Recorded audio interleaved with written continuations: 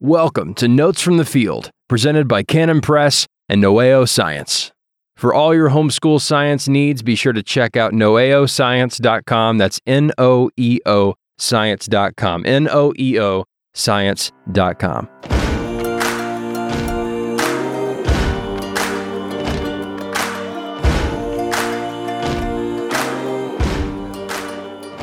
Well, Gordon, good to be here with you. Great to be here, Will. This is Notes from the Field, and I thought it would be fun to talk about this notes thing in a little bit different way to start our show today. Something that all field biologists, any student who's ever taken a field course, all of your students, a lot of my students, they know what a field journal is. Yes. Yeah. They sure do. And it's a wonderful tool that can be used in a variety of ways. And one of the ways that I've used one over the years is just to write down all the critters that I saw that day. Yeah. And so I brought a couple of journals with me. And you also, well, thinking about this historically, you know, the field journals started way before you and I. Mm-hmm. The journals of the scientists of the past. These Right. field journals are now museum pieces. Right. A lot of them. And they serve as really wonderful, tangible reminders of epiphanies and of just wonderful experiences in nature. And so this is my birding journal from 2001. Okay, wow. And one of the fun entries here, just to kind of touch on what things you might put in a field journal if you were to keep a field journal. And some people just have a journal that they write in all the time, and it might be more of a diary. There might be some observations of nature. Typically, what I put in is the location. So this one is 10th of May, 2001. This is Camp Cedar Crest in San Bernardino National Forest in California. I've been there. 10 p.m., clear, waning gibbous moon. And the time is interesting there. Usually these are like 6 a.m., 7 a.m. Yeah. So the two big observations that night were a pygmy owl and a spotted owl. Great. Yeah. So kind of fun to look back and remember. Yeah. Those experiences. My field journaling experience, I'm not a big field journaler because I'm in the Palouse and I see a lot of the same things all the time, whether it's plants. And so I would feel being very, very redundant saying, okay, I saw ocean spray, I saw ninebark, I saw a squirrel today, I saw a squirrel. Yeah. Again, I saw a squirrel again. Now, what I want to do is, since I already know the flora and fauna in my area that I see every day, I want to just observe and fine tune. Now, there are some real serious field journal, people that when they're really looking deep and observing at a much deeper level than just the cursory look, they'll journal that too. Right. Animal behavior. And I basically am just loading it up mentally. I think it's great, but I just never was in the habit of journaling. I do journal when I'm doing a big trip, like Riot and the Dance. So I have a field notebook and we're out there and it's like everything is new. Well, it's new as far as me actually seeing it in the field. Right. So I'll write the date, the time. Okay, we're coming down to the water hole. There is a crash of 4 white rhinos, and I'm not going to be writing in any eloquent language, right. Just very basic. Here we are. Here's the location and time and the critter.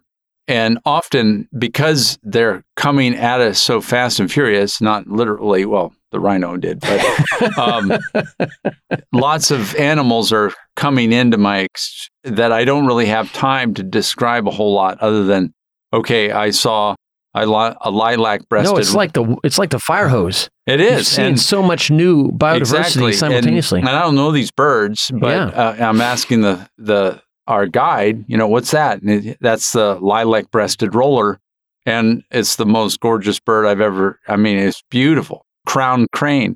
I just write down crowned crane, and these are just incredible.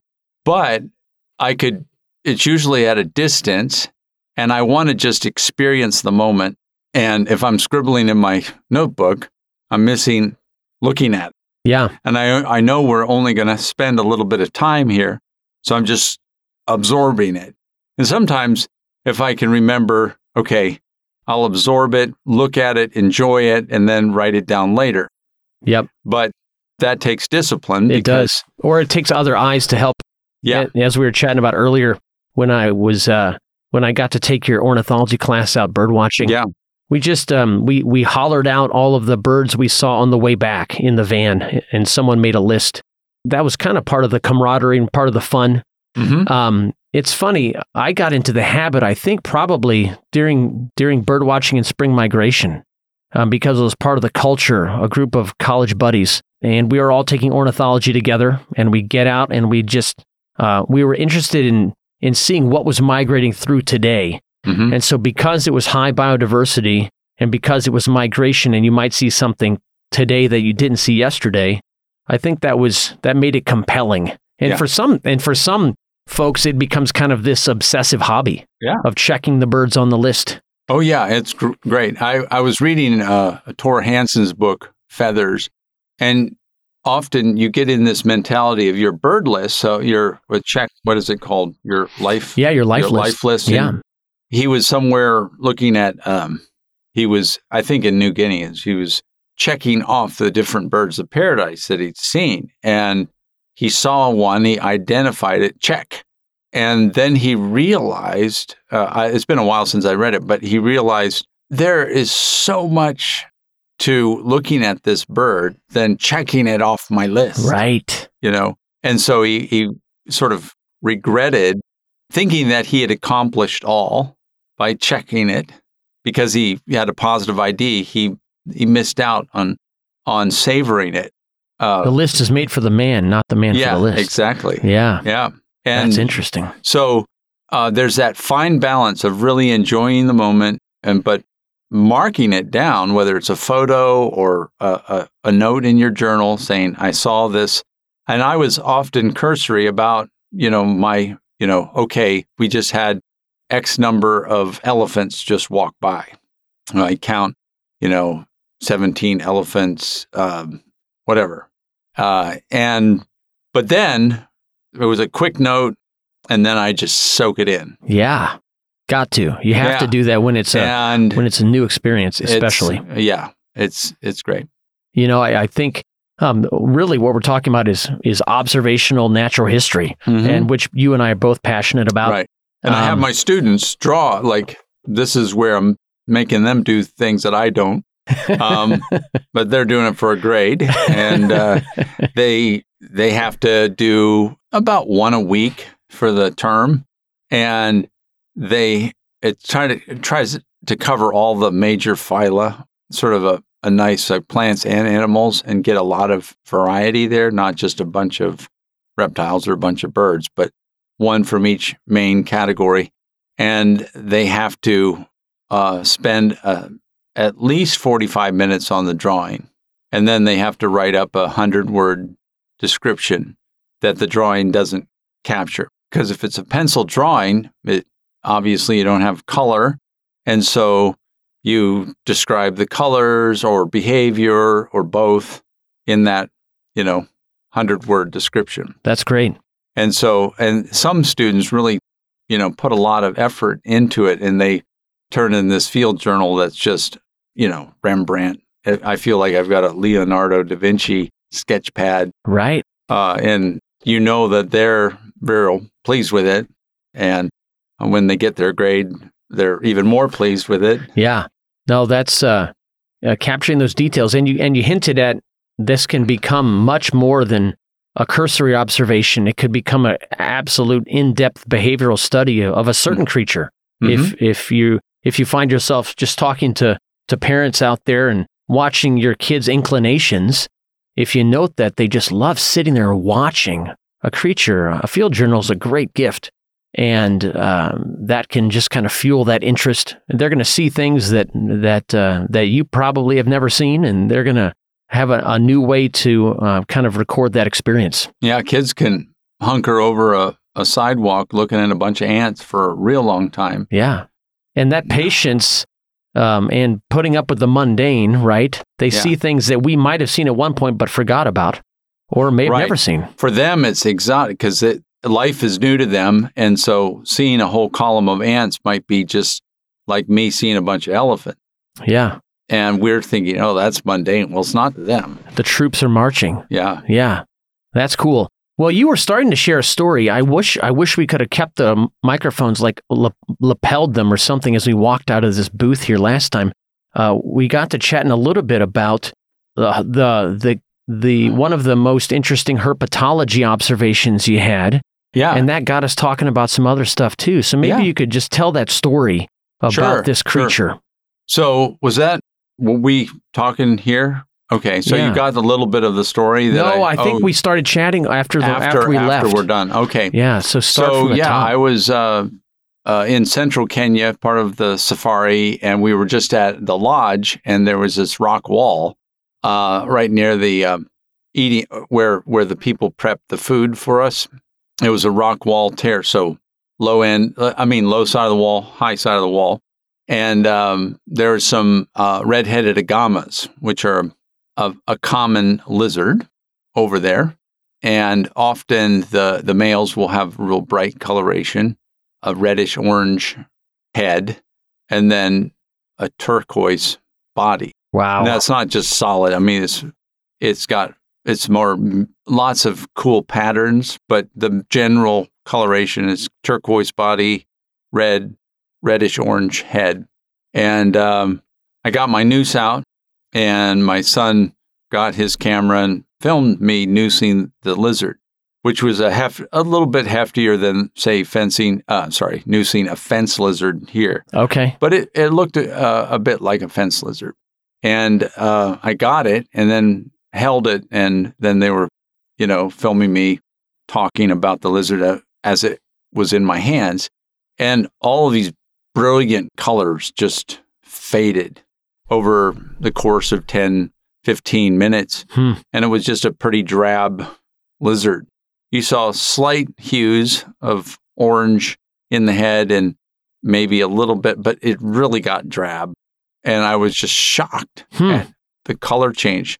And I shouldn't have been because, I teach herpetology, and our lizards do change color, but not that quickly and not that drastically, at least in my experience. And it's interesting that just some of the detailed science behind it. Yeah. In the skin, you've got the epidermis, which is the top layer of dead. Well, not all of them are dead, but the epidermis, you've got different layers of epidermis, and the outermost is dead, and the innermost is living. And then underneath the epidermis is the dermis, which we call hide. Okay. Like we turn cow dermis into leather. Okay, so that's the dermis. It's underneath the epidermis.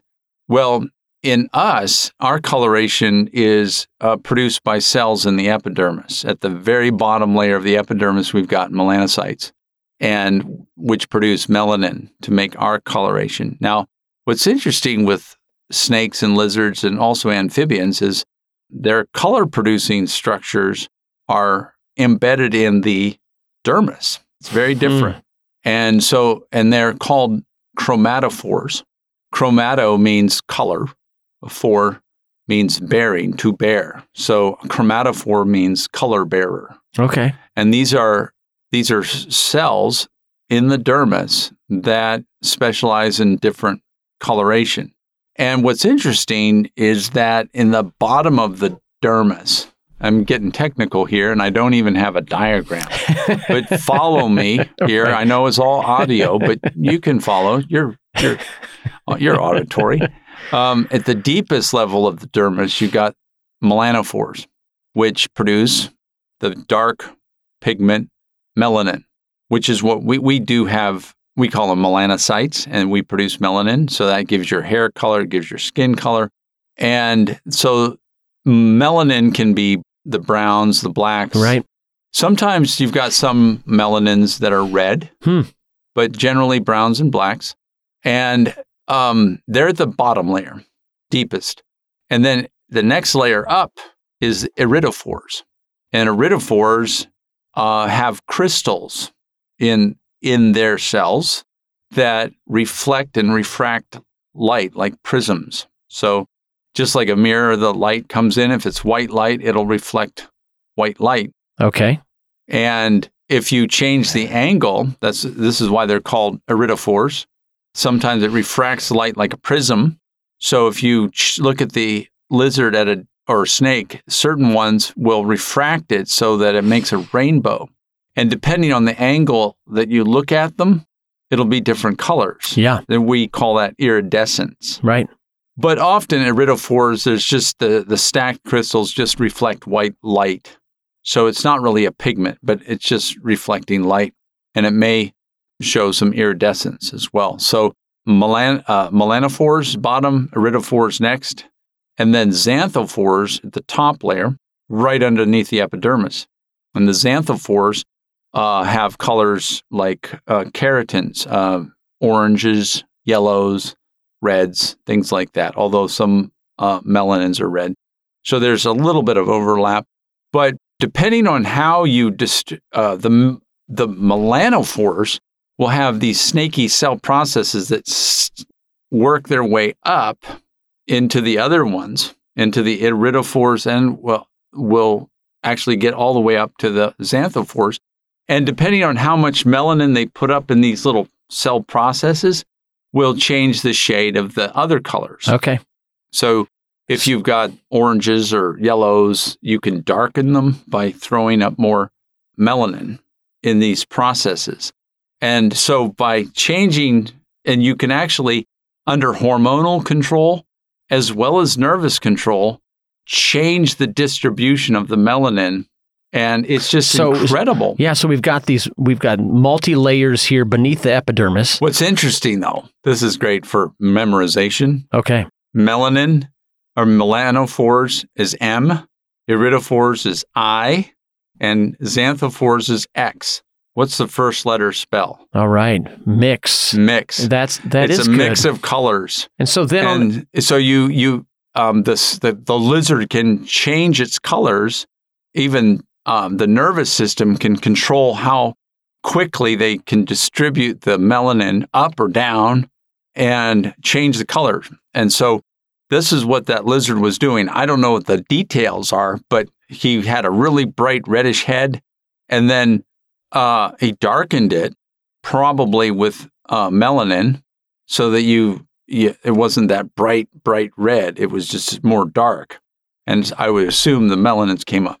Yeah. So all of these phores, they're all different types of chromatophores? Yes, is that correct? all three of those are different types of chromatophores. So we've got three types of chromatophores, and we've got some kind of reflective material embedded in between. Which is the iridophores. Yeah. Interesting. And so color isn't just pigment, right? Color is also has to do with the refraction and reflection of light. Yeah, the refraction that iridophores, they call that structural color. Yeah. Rather than pigment color. And so looking at this creature, holding it for a minute, it revealed that a lot of that color was structural. Yeah. And that they have control over the palette of colors. That's remarkable. With hormones as well as nervous. And since it happens fast, in some cases, there's going to be some nervous control over, kind of like octopuses and squid that can change their skin color instantaneously. Yeah. There's nervous control. And so this lizard, we're all familiar with chameleons. Right. Probably they're really good. The creature that most of us could connect to during this discussion. Is there a general principle in, if you're an animal behaviorist and you're watching lizards, is there a rule of thumb regarding the use of that color? What is the purpose question there? Yeah, well, in chameleons, they will have the technicolor on their skin. They can really be brightly colored. And then often when they're in a bad mood, or let's say they're about ready to battle, two males are about ready to battle, their skin, as Attenborough puts it once, their skin darkens with their mood. Yeah. And they start going after each other, and they get dark. When I was looking at the fence lizard, so you got different reasons for how they change color or why they change color. Fence lizards will come out in the morning and it might be pretty chilly. And when it's chilly, they want to absorb as much heat as possible. So they really move their melanin up in their melanophores, and the lizard gets really dark, and they absorb a lot of solar radiation and heat themselves up much more quickly. And then as they get cooled down, or like when they're warmed up enough, then their melanin disperses, goes back down, and they are not as dark as they were. Gotcha. Interesting. I think about color in birds, and this transition we see a pretty significant transition between breeding season plumage and winter plumage or basic plumage. The reasons that the colors change is not the same for every group of birds, exactly. which I think is same with lizards. Okay. Yeah. So some is to gain heat, some is it for sexual attraction of a mate or whatever. Same with birds. Sometimes it's camouflage. And one of the surprising ways that these colors change, and maybe this is true with lizards, I don't know. I look forward to hearing. When birds go from their basic plumage to their breeding plumage, they go from kind of drab to really bright. That actually can't occur without molting feathers at all. It comes from feather wear. Yeah. And so feather wear, wearing these feathers down through... Kind of like faded jeans. Right. Stonewashed jeans. Through the use and through these big migrations, those feathers wear down and reveal much more beautiful colors beneath them. That's really interesting. Isn't that? Yeah. Yeah. The other thing, most biologists will look at colors and they'll look at, okay, what's the purpose of this coloration? Yeah, they're looking for function. They're looking for function, and there's nothing wrong with that because often there is a function. There's, whether it's sexual attraction, camouflage, all sorts of practical organism-centered reasons for that color. But they think it's only that. Right. And this is where a Christian can look at it and go, okay, this is designed. Yes, it's practical to the bird or the lizard or whatever it is, but it's also marvelous and beautiful. And we forget that when God made a lot of these things, he made it beautiful to be beautiful, not so if we're scratching our head saying there's got to be a selective advantage evolution, from a natural selection perspective, a Darwinist will only see this is a selective advantage. When I saw some of the birds over in Africa, thinking, okay, there's maybe some sexual attraction, all that stuff, but it's also made to be beautiful. Yeah. And the illustration I use for that is, why do we make chandeliers? Well, there's a practical side to chandelier because they're crystals, whatever they're made of, and they help disperse light. So the bulbs in the center of the chandelier, whatever that's emitting light, they hit all these crystals and disperse it throughout the room. So there's a functionality to the chandelier. But that's not the only purpose of the chandelier. The chandelier is meant to be and created to be not only functional, but beautiful. Yeah. So when we look at plumage, yes, functional. Is it beautiful? Well, the evolutionists would say, incidentally, it happens to be beautiful, but that was just a happy accident. But it wasn't purposefully made beautiful. Right. But when I see these lilac-breasted rollers, and you have to look that up. Oh, man. And the superb starling. Ooh. And this is like a common bird, like a robin over there.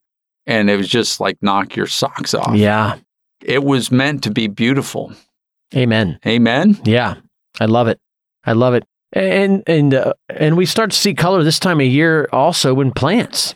Yeah. This is the time of year when that green pigment chlorophyll starts to break down. Right. And then the photoperiod is decreasing, the temperature is decreasing, and all these secondary pigments become visible. Yeah. So you got the chlorophylls that are in the chloroplasts, but in those chloroplasts, you got all these other antenna pigments or accessory pigments that are carotenoids. Yeah. A lot of the same pigments that are in lizards. Yeah. And They're the oranges and yellows. Xanthophylls. Xanthophylls. And same. Remember xanthophore in the lizard, xanthophylls in plants. And so all of these colors start to pop out. They're always there. But when, like you just said, the chlorophyll. The mood of the sugar maple has darkened. Yeah. Well, right. Or like heightened. the chlorophylls fade away. And before the chlorophylls were so dominant that it sort of overwhelmed all those other colors. So when they degrade, then those other colors are evident. And then you get the beautiful autumn colors. I love it. I love this time of year. I love the aspens. Every once in a while you'll see one. We don't have as many broadleafed trees that show us pigment here in our part of the world. Mostly in town. Yeah, the rose family helps us out a lot, all those shrubs. But the aspens, that nice yellow, and every once in a while a little bit of orange. And you got the one conifer that helps, it changes. That's right. The tamarack is deciduous and turns nice, beautiful yellow in the fall. Yeah. But most of the evergreens are evergreen. So how big was this agama?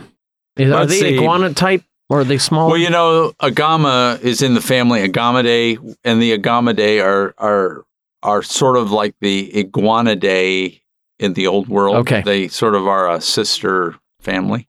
I'm not saying evolutionarily sister, but they have a similar build. Yeah. Yeah. And were there many of that species? Were there many species of that? Is that a genus or a family? Or? That was the one lizard I saw. I didn't see. Okay. I don't recall seeing any other lizard. The red-headed agama, and it was about a foot long, maybe a little more, and pretty. It was great to hold it. Oh, I bet that's fabulous. And I caught a little one too, a juvenile, which didn't have the bright colors. It was much more camouflaged. So is there and so you're alluding to this earlier, talking about this idea of sexual dimorphism, often a male of a species, at least in birds, very colorful, very kind of charismatic, flamboyant, if you will, in its behavior, but also its color. Is that the same? Is that the case also for many lizards? Boy, trying to think. There is sexual dimorphism in lizards, but not as extreme. Okay, that's pronounced. Yeah. Neat. Some species it is pronounced, but in others, like even skinks, male and female will be pretty similar, but often the male will get orange coloration around the head, and we'll have like in the fence lizards, you'll have a brighter blue, just more vivid markings in the male. Mm-hmm. But often the female will have some of those markings, just not as pronounced. Gotcha. Very good. Well, it's a colorful time of year. I love that. When I'm teaching my physical science students, it's just fun to explore that idea of chemical or pigment color and then structural color as well. We've been blessed richly with so many different ways to see color and a wide variety of creatures that display different types of color. Yeah. It's been fun chatting with you, Gordon. Yeah. We'll see you next time. All right. See you next time.